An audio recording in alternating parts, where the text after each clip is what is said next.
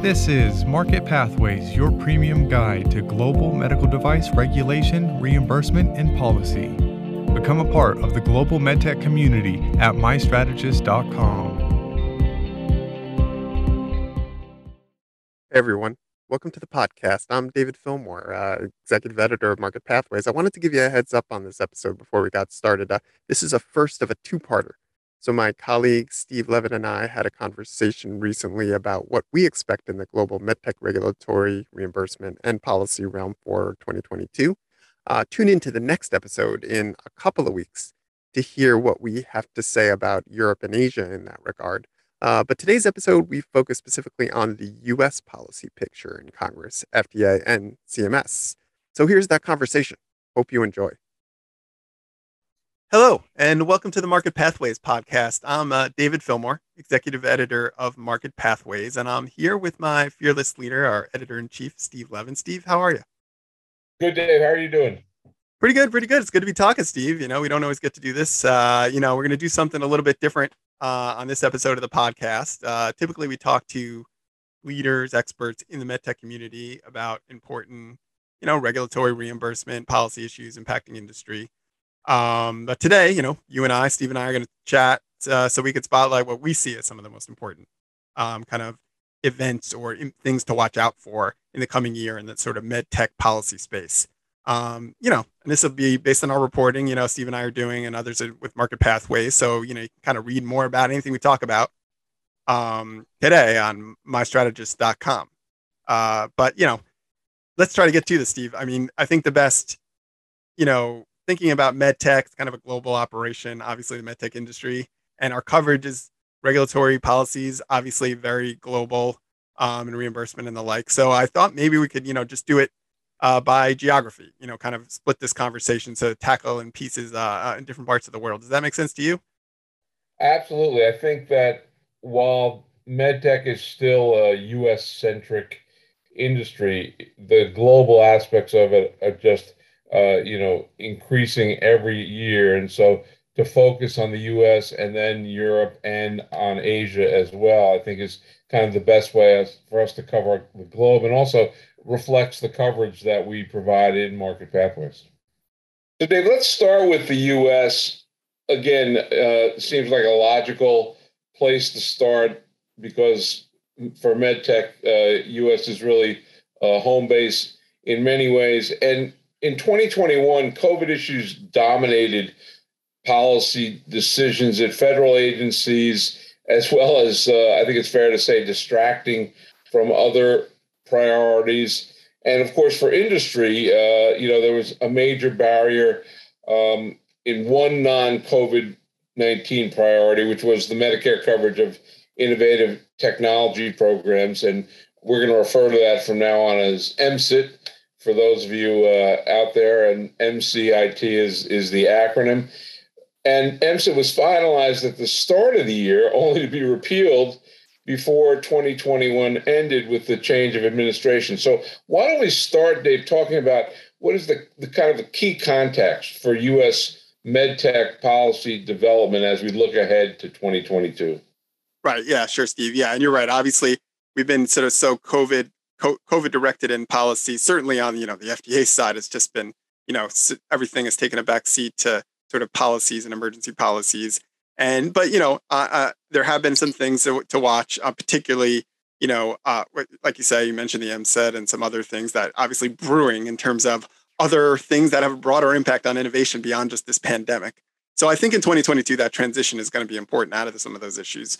But so in terms of, key context, I mean, obviously, we're talking February 16th, big news out just this week. FDA just finally got a confirmed commissioner after more than a year, of having an acting Janet Woodcock in that position. So Robert Califf is now, pending a swearing in ceremony, the new commissioner of FDA. So that's going to be important, and we can talk more about that. But that's sort of a key bit to watch in terms of his impact. CMS, we can talk a little bit more about in terms of their thinking on medtech evolving under this new Biden administration, with kind of how they look at medtech and evidence. But I wanted to actually dig in first on sort of what to look for in Congress, because Congress, I think in 2022 is going to be a key venue for, what to look out for, because, typically a lot of talking happening in Congress, a lot of debates, not always a lot of action, particularly, you're not always looking for very important day-to-day substance for medtech policy out of Congress. It's these big issues that don't always filter down. But 2022 is going to be an important year for things that are more substantive, because it is a user fee year, essentially. Every 5 years, the FDA user fee program needs to be reauthorized. And that user fee program kind of underlies some key funding for FDA and key commitments and policies and sort of how they go about their business for the next 5 years. So that's all going to be defined in this so-called, MDUFA 5 upcoming package. The current program expires September 30th. And that means by then, unless something really unusual happens, Congress is going to pass a bill that includes that, reauthorization for devices, for drugs, for biologics. And that's really important for FDA. And it could be, even beyond just that, it's an important thing to watch because it's a vehicle. It's a must-pass legislation that has a specific date associated with it. So then you got lawmakers, you got advocates looking at that as a target to make their own reforms, other big things related to FDA. So you have some things on the table like you could have comprehensive diagnostics reform. There's been a debate for years, and something called the VALID Act, which would really just completely change how FDA regulates diagnostics. And that's, type of thing that seems like a big lift, but it's been in the queue. And now we have this legislation, potentially could go through. You mentioned MCET, which we could talk more about in a little bit, but, that's also something, Congress is talking about, as you said, CMS repealed that before it even got started, this automatic coverage pathway for breakthrough devices. But, 2022, look out for Congress, see what happens in, the potential for that to get pulled along by this user fee process. And so, and that's, combined with so much momentum around, pandemic and like reforms to improve our response to the pandemic. There's this Cures 2.0 legislation, which is a lot of reimbursement and FDA stuff that sort of is the sequel to the very popular, 21st Century Cures Act from 2016. So there's just so much momentum in Congress this year for getting things done that are related to medtech. So, if you're going to pay attention to Capitol Hill medtech policy, any year 2022 is the time to do it. And now we just need to wait, of course, for Congress to actually receive a user fee agreement from FDA and industry so they could, start on this work. So that's kind of where we are now, I would say. So one thing, for those who've been following MDUFA, and hopefully people have been through the coverage and market pathways, is you've detailed the delays that have taken place in this process. Now, not all unexpected. Some of these delays have occurred previously. Talk a little bit about kind of where things stand. What are the next steps and implications of the delays that we've seen on the MDUFA 5 talks, and what the prospects are, for the rest of this year, given, as you said, there is this September deadline. Right. So it's been a tough go for those, like I said, this is a process that happens every 5 years. And, sometimes it's easier than other times in terms of, how it happens is FDA and industry are put into a room to come up with a deal. And that really forms the core of what, Congress doesn't typically change what they put together. Just what they put together is kind of a core package that includes, user fee amount that industry has to pay, and the policies that FDA commits to in terms of how quickly they're going to review applications, guidance documents, other programs, transparency. So, that is what they've been talking about. And they've been talking about that in a sort of closed door negotiations for the past more than a year. And it's been clear from the start that they're sort of not in the same, starting from the same positions, and they're kind of far apart. And they remain far apart. I mean, as of, before Thanksgiving until over the holidays, until the new year, they really had a complete stall of not meeting at all. And now I think it seems as if they've started to pick up talks again, but they're already, a month past the January 15th deadline when they were supposed to sort of send their agreement officially to Congress. So then they could pick it up, as I was saying, and actually make this legislation I was talking about, the reauthorization. But they're a month past that. It's not clear, last time I've gotten reporting from it, which I've, been talking to people involved in the negotiations. They were still like $1 billion apart in how much, industry was willing to pay versus what FDA wanted in terms of user fees. And there's a lot of sort of details around that. So, and once they do put it out, I get a package together. They're still going to have to wait a month to get public comment, have a meeting. So we're looking, it is a delay. And at the end of the day, even with all that, I think it's still, I would anticipate, and I think most people anticipate that there will be an agreement. They're going to do it. Nobody wants there to be no agreement. And it's just a matter of the timing. And, technically they do have, as I said, till September 30th. Congress has until September 30th. So, it is enough time. It still is enough time at this point. If we're talking another month, 2 months, we still haven't gotten anything out public, then I'm starting to get worried. So, there's going to be something likely. It's just more a matter of, okay, now what happens? There's going to be a shortened amount of time. Congress already has the drug, biologic, the generics deals. They already had a hearing on those. Devices are missing in action. So it's just a matter of, does this feel rushed? Does that make it less likely that they, let's say, add on? I mentioned this possibility of adding on these bigger reforms, some which people see as a big priority, things like the diagnostics reform or the MSET, which is a high priority for industry. Is it less likely you get these add-ons because there's just less time and less ability to legislate in the amount of time they have? And also, I think FDA has complained a little bit about they don't have an agreement. Usually, once they have an agreement, they could start planning. They could start using money they have left over from the current program to say, okay, we're gonna transition. We could do all these things, but because they don't have the agreement yet, they can't do that. So it's gonna cause a rush in transition. So it's still a wait and see. It's not like a catastrophe, not going to happen sort of situation. But it's more touch and go than I think people want it to be, and particularly because everything got delayed at the beginning with the pandemic, and so it's just it's been a tough go. But the impact still remains to be seen. But I still think we're going to get a user fee deal at some point. One question I think worth discussing, I know at least what I hear is that we're going into an off-year election cycle, and since we're talking about Congress, probably would be remiss if we didn't at least raise that possibility. Now, I think it's fair to say MedTech usually kind of flies a little under the radar. So whereas you see issues like prescription drug pricing showing up, periodically on the radar screen of candidates, MedTech usually keeps a little lower profile. But as you said, this is a Medufa year. So you want to look into your crystal ball and see if you think that there'll be any impact as far as either delaying the finalization on Medufa or any other impact as far as the election year goes? Yeah, no, it's a good point. Congress is completely unpredictable. That's the thing, obviously, even in any year nowadays, because it's just so polarized and so many, don't even have to go into all of that. But yes, an election year just makes it that much harder. There's just less time.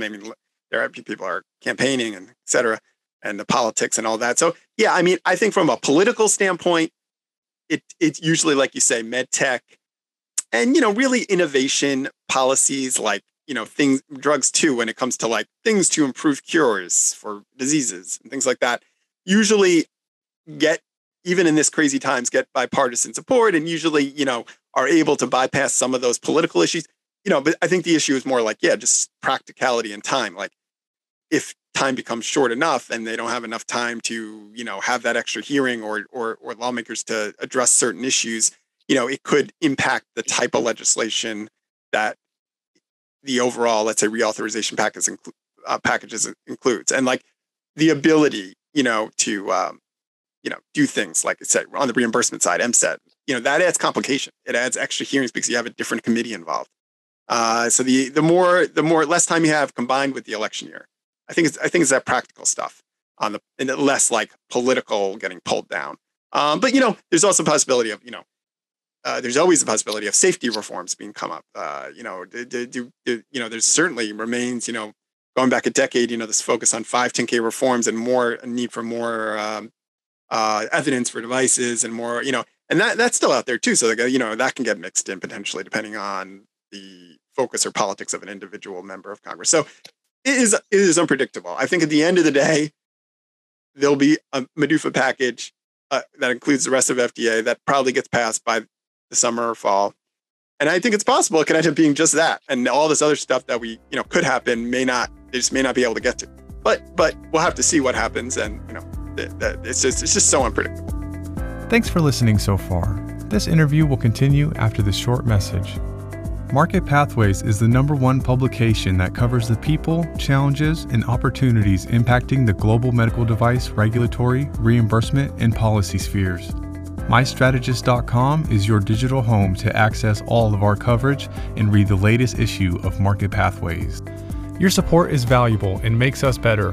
Please remember to leave a review and rate Market Pathways on Apple Podcasts or wherever you happen to listen. As long as we're talking about Congress, it's and you mentioned Caliph's confirmation, and we're recording this February 16th, so this is particularly timely. I think one of the things that I'm hearing from folks in the industry, especially around the need for the new FDA commissioner, and now that Caliph's been confirmed, although obviously not by a very wide vote, not by a very wide margin. The concern among industry is what's going to happen at CDRH. Now, obviously, that's not a position at the same level as the commissioner. But what are you hearing with regard to Jeff Shuren's tenure? Any reason to think that there are going to be changes there? I mean, I think people in the industry really are generally pretty satisfied. Relations between industry and regulators, I would suggest, really haven't been better than they have been over the last decade, or much of the last decade or so. So any word on whether we're going to see a changing of the guard at CDRH? No, I don't think there's any talk about that right now. I mean, of course, nothing can be predicted for sure, and who knows about timing in general. And obviously, yeah, certainly it's been a tough few years for everybody at FDA. There's certainly been a lot of turnover in the lower ranks as reviewers have struggled with the pandemic and all the pressure there. But no, I mean, I haven't heard anything about Shuren, and I think like your question suggests, Shuren really does, kind of drive matters in terms of device policy at FDA, and really is a recognized and supported force within the FDA, and I don't think that's going to change with Robert Califf coming on board to lead it. He's obviously worked with Jeff before, as he was the commissioner just not that long ago, in 2016, 2017. So, and they've worked together, and he's got a very Robert Califf, knows the industry, the agency, very well, and is I think likely to work hand in hand with the Device Center on their current priorities and support, what they're doing. I don't expect him to have a major impact on their direction, other than, I think the biggest thing the commissioner could do is speed up or slow down things that might be happening just based on the overall priorities of what gets out the door overall.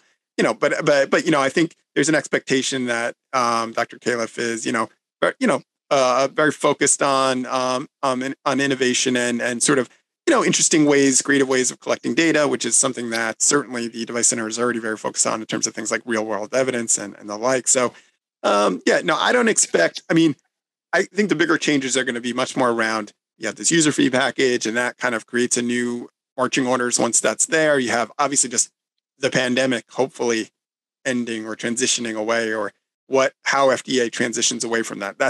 Those are these big macro challenges that they will be doing no matter what, that will affect the changes at the agency, and whether they'll be able to get back to normal and, all that. So, but I don't think Shuren, I don't have a sense that Shuren's going anywhere, and I have a sense that new Commissioner Califf is going to massively change the direction beyond where it would go otherwise. And I think it's also worth noting that the concerns that people have, or at least the concerns that people express publicly, you never know what is in the minds of legislators that they don't talk about publicly. The concerns about Dr. Califf were related to relations with the drug industry and other issues that have nothing to do with medtech. So again, supporting your point that there's really no expectation that Cale's coming on board with any sense of either from himself or pressure from the outside to change things at CDRH. No, yeah, No, I agree, and I think it'll be interesting to. I mean, certainly interesting to just to watch and see, the subtle the stuff and how he takes control, because it's going to be an interesting time at FDA. But I think more just because, like I said, these bigger issues like a pandemic transition and all that, uh, Right. much bigger Let's factors. let's circle back to MCIT. You raised that, and I think that's going to be a key issue.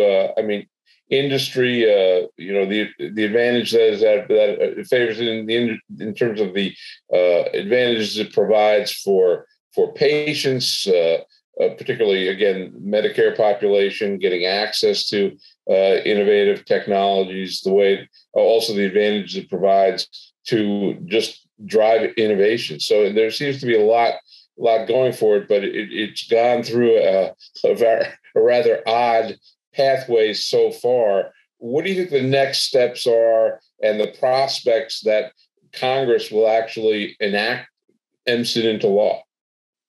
Yeah, well, I mean, certainly whether Congress enacts it into law is definitely a big open question. I wouldn't want to put that, I wouldn't want to say that's likely or not likely. It's kind of we'll have to see. I mean, I think so. Just the background on MCIT. I mean, obviously Medicare coverage innovative technology. It was sort of something that just came out not that long ago as an official proposed rule. In 2020. To sort of automatic coverage pathway for FDA designated breakthrough devices, kind of 4 years of automatic coverage. Just you get approved, you get your coverage, which is, a new way of, not something that has been the case for devices in the past. And, it was put out in the prior administration and, and then as we kind of alluded to already, was finalized just at the end of it. And then, over this past year under the Biden administration has just been sort of reversed completely before it became an actual active policy.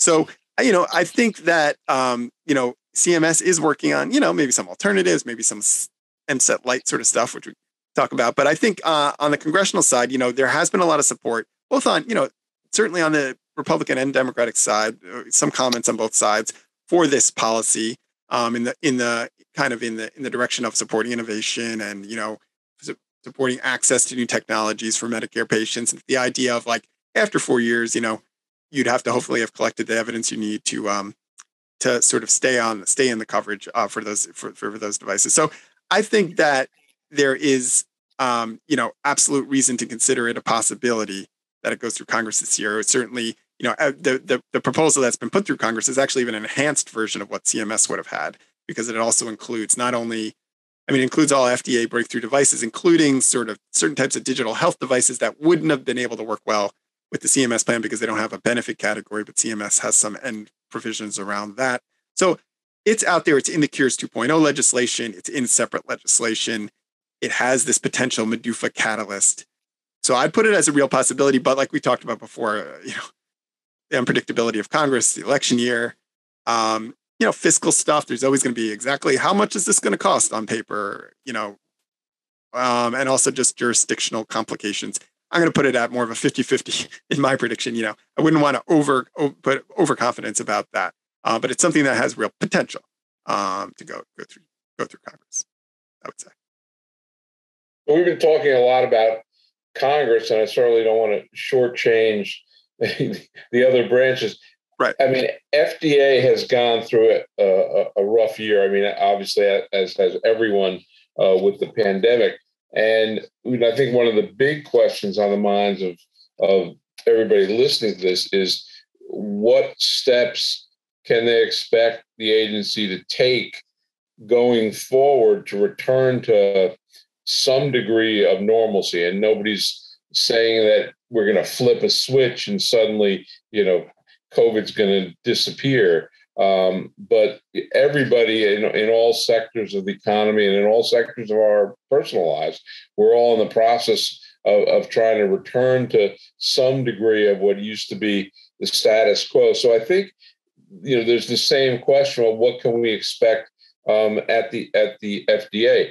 So things like review backlog. I mean, you alluded to the fact that there have been, significant losses and changes, at the agency in terms of the time that's, the process that has taken. So what do you think we can expect in terms of to address that backlog, whether it's in terms of performance goals, whether it's affects things like, pre-submission meetings. That's obviously something that the industry really values. Is that something that is going to get kind of limited? And just as you look at kind of staff challenges in this kind of transition plan, what do you think the agency is going to look like in terms of working with device sector over the next year?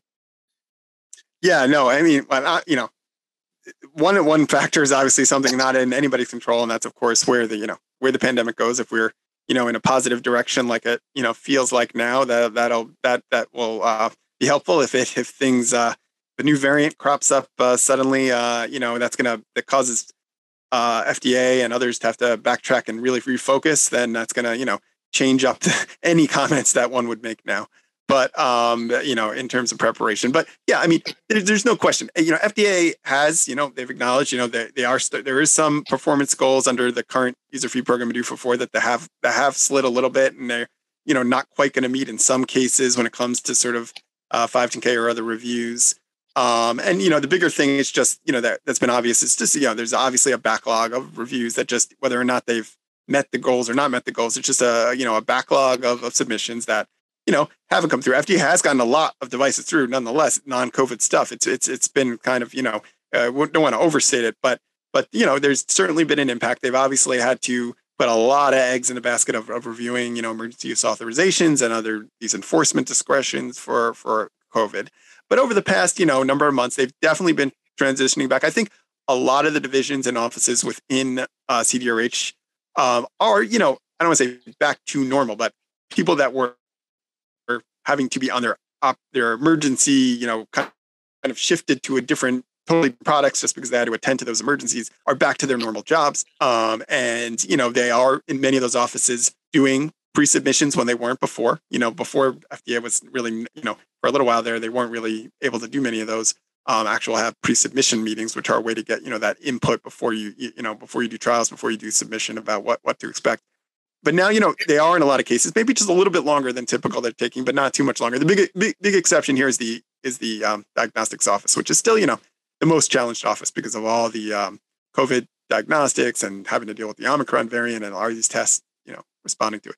So there's a lot, they are in a positive trend. They've been adding periodically back these activities like pre-submissions, like attacking the backlog that they weren't able to do before. They recently put out 2 draft guidances that are basically transition guidances in terms of, okay, there's all these emergency use authorizations out there. There's all these enforcement discretions out there. What are we going to do once this emergency is technically over? Are these just going to go away and those companies have to take those products on the market, or they're not going to be compliant anymore? Or, is there sort of a transition plan, which is what they put in this draft guidance. So that's going to be another area, but that is going to be a challenge because it's going to be, there is going to be some time period in which a company wants to keep their test out there that's for COVID out there, and they're going to have to get an actual 510K or something. And that FDA is going to have to review that 510K in addition to the 510K that relates to some surgical procedure that's unrelated. So there's all these extra stuff that's going to be coming for the next few years. So it's going to be a slow transition back. I think, some of it will depend on what happens with this user fee deal. What type of resources do they get? Do they get enough to do what they need to do? And budget from Congress, not just user fees. And, just their staffing levels, their, ability to deal with just basic stuff like more people working remote for the extended period. And does that impact the efficiency of reviews? There's so many factors. I think they're very focused on it, and they have been showing improvements back to normal at various times when the virus has sort of, gone down a bit. They've been able to show some improvements back. But it's really this is going to be a major priority. This is Califf. New Commissioner Califf. This is going to be probably one of his top focuses, is figuring this out, not just for devices, but for the FDA at large. The other big area that I think we should touch on is CMS. And, I think if we were talking, maybe having this conversation 5-6 years ago, and you were to identify what the biggest challenge for device companies is in terms of the government, people be talking about regulatory concerns with the FDA.